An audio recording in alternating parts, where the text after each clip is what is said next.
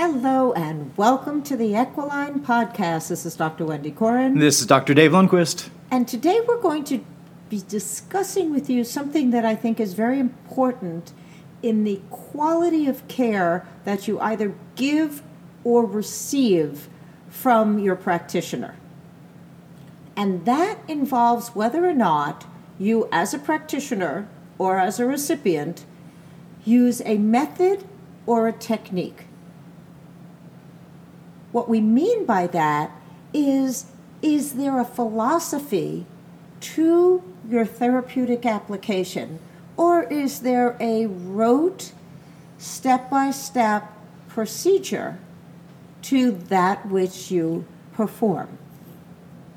Yeah, I know we used to say all the time that if you know a technique, you can do a technique, but if you know a method, you can do 1,000 techniques. Yeah, we can thank Rock Tape for introducing us to that way of expressing something that we have done since day one in practice.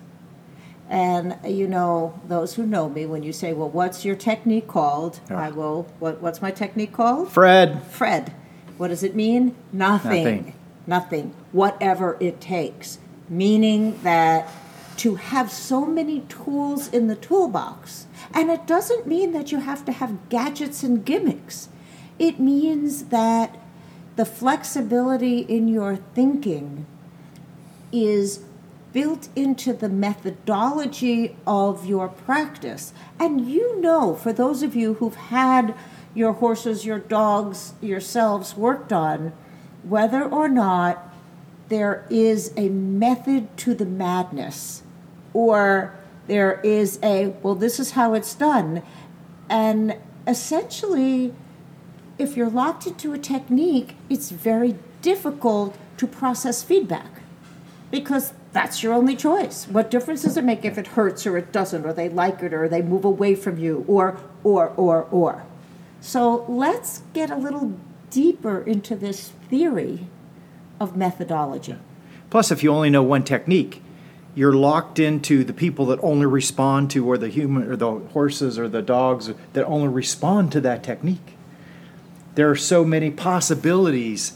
There are so many different body types and body styles and what people accept. So knowing a method gives you the ability to change your technique to do something different that you haven't done with everyone else.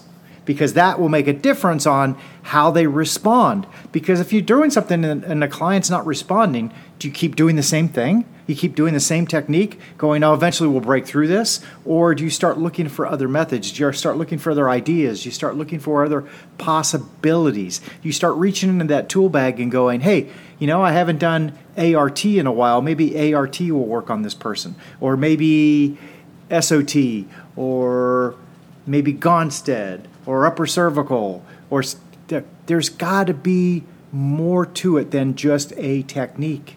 You have to have backup. You have to have flexibility.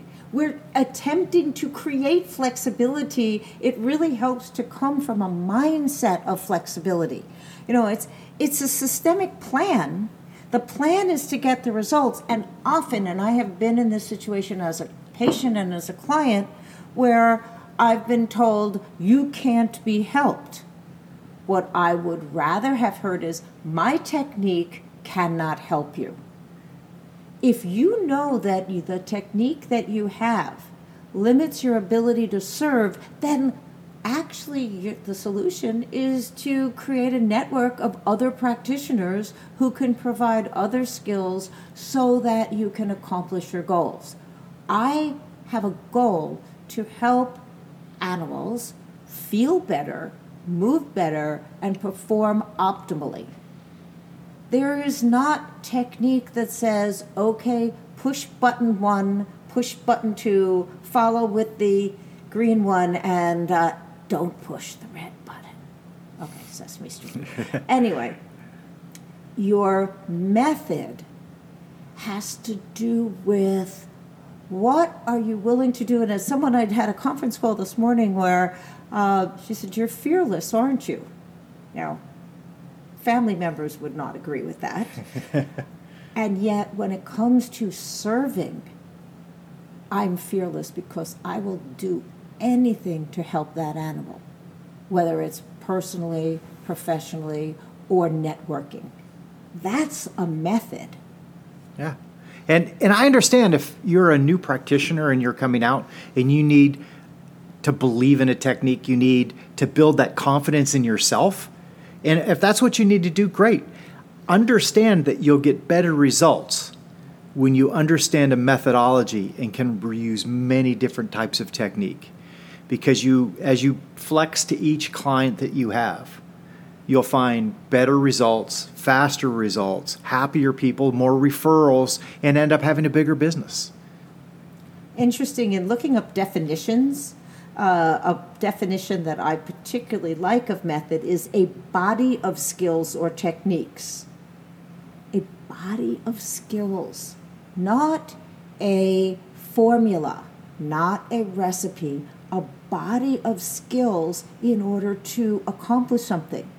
A discipline that deals with the principles and techniques of scientific inquiry, orderly arrangement and development or classification, a plan, habitual practice, regularity. Habitual practice, I like that. Habitual practice, because, okay, so this goes to, I have a method for cleaning stalls. And I am frequently told that does not fit in with other people's belief systems of time and approach. And, I believe that if my method is get the stall cleaned while assisting your body in getting healthier and stronger, use it or don't, It's just that methods develop over time as results give the feedback as to whether the technique formula has been as effective as you wanted it to be. We all start out with a technique, whether it's for driving a car, right, or for adjusting a patient, or for analysis of a situation. And then reality, whatever that is, tends to show us that there are things outside of what our technique can address. Yeah. I mean, if I'm adjusting a 10-pound Yorkie, I'm going to use a different technique than I'm going to use when I do a Clydesdale. I mean, I can't lift the legs the same. There's a lot I can't do the same, so I have to have a method. If I had just a technique, Right? I'd be locked up in how am I going to get this leg up the way I want it to. Fascinatingly, Clydesdales tend to be easier to adjust than Yorkies and all terriers. And if I had a technique that said, we begin with the left front, move to the right front, then the left hind, then the right hind, then the cervical spine, then the pole, then the back. And that's a very valid technique for making sure that you address the whole of the animal. And you go to touch the left front, and either the horse stomps it or the dog bites you. If you are stuck in your code of behavior that says, well then, I can't help this dog because it won't accept my technique, or if you have the method is to mobilize the animal, and under that I have met technique of starting at the front, starting at the back, starting at the top, starting with a different therapy, often to create a level of trust and relaxation before asking for mobilization. That's when your method is, how am I going to move this? And you can choose from all of the tools in your toolbox. So basically you're saying techniques are rigid and methods are flexible. I am saying that. That is succinct. In you don't have to listen anymore. Dave just nailed it down in a sentence. Summed it up.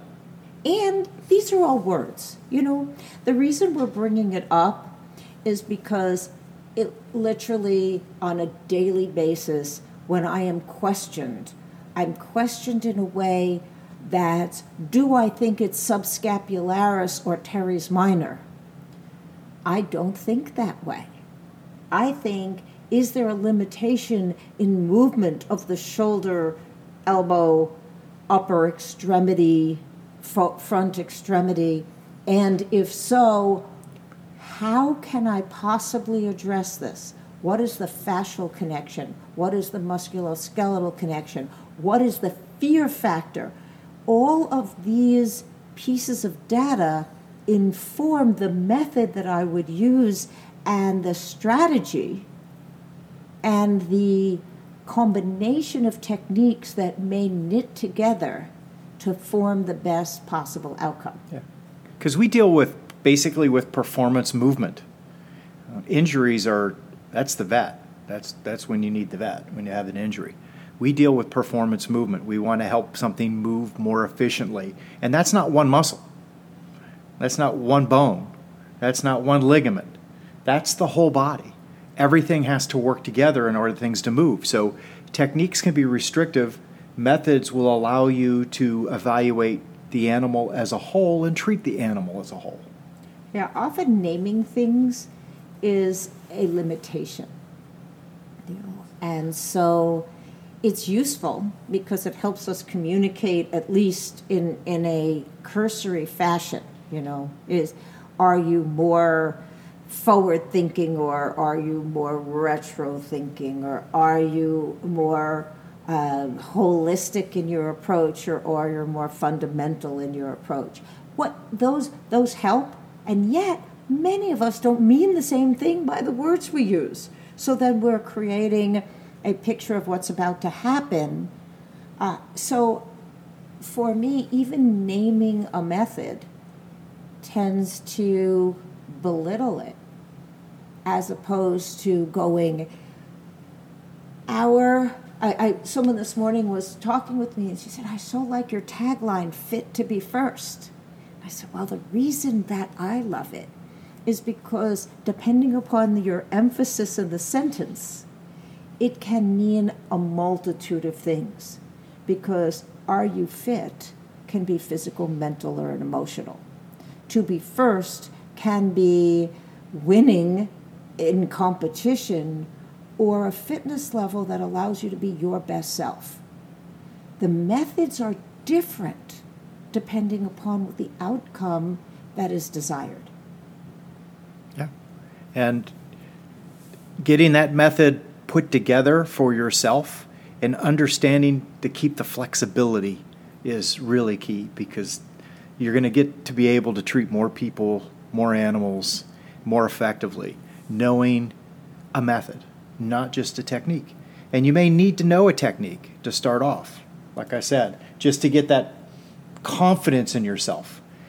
I remember back in the 80s, someone would come into my human practice and say, I'm looking for a chiropractor that does this technique. Yes. I am looking for a upper cervical practitioner. I am looking for a Logan practitioner. I am looking for a... I used to get the Palmer technique. Do you do the Palmer technique? I have no clue what it is you're talking about. And so I would say, describe it to me. And often that meant they wanted to get adjusted, and the person who they went to had a name for their technique. And in fact, that just misinformed the person who was receiving it, or sometimes they did only adjust one bone and felt that was specific. It allowed me, in knowing that, to say, well, the method that we have here is to address that and more, whatever your body tells me. And if that suited their needs, they stayed. If it didn't, they could go fishing for someone who also went to that school and learned that thing. Because even though in City Slickers they said there was the one thing, and it's all the same thing. It's all the same thing, It's all a matter of What do you want to accomplish? What are you willing to do to get that? And if your methodology is to use a series of techniques until you get the best results possible, then you're my kind of practitioner. And we came to this because we were both seminar junkies. I mean, we were always going to a different seminar. We were always learning something new, wanted to learn this person's technique or this person's technique and be able to mold all that stuff together. Because basically, we've created a method that works for us specifically for riders, because that's who we see the most in the human world are riders. So we've actually developed a methodology that works for riders. When they listen. And a methodology for agility and nose dogs and detection dogs that is flexible based upon what we know the reality of their life is. When you have a technique that says, okay, do this, and then, and I had this at first, then have your patient lie down for at least a half an hour after their adjustment in a calm room with wonderful music. And do you know how well that technique went over in my practice? I'm guessing you do. It didn't. The one person a month who had nothing else to do that they could lie down for half an hour after adjustment wasn't my target audience. So adapting the method allows you to bring in the technique that's most appropriate for that situation. And if you only know one technique, you only have one thing to offer. What we find, and Dave said, I met him at a seminar, and I went, ooh, this human thinks as I do. Like number 5 in Short Circuit, input. And it doesn't mean it's all useful. Filter it through your system of what you like to receive, what you see the best results with your animals, and what makes you happy to provide. And if you can do that, then you're doing the best you can, and that's all that we ask for and provide. So on that note... Thanks for listening. This has been an Equiline podcast. I'm Dr. Dave Lundquist. I'm Dr. Wendy Cora, and have an outstanding rest of your day.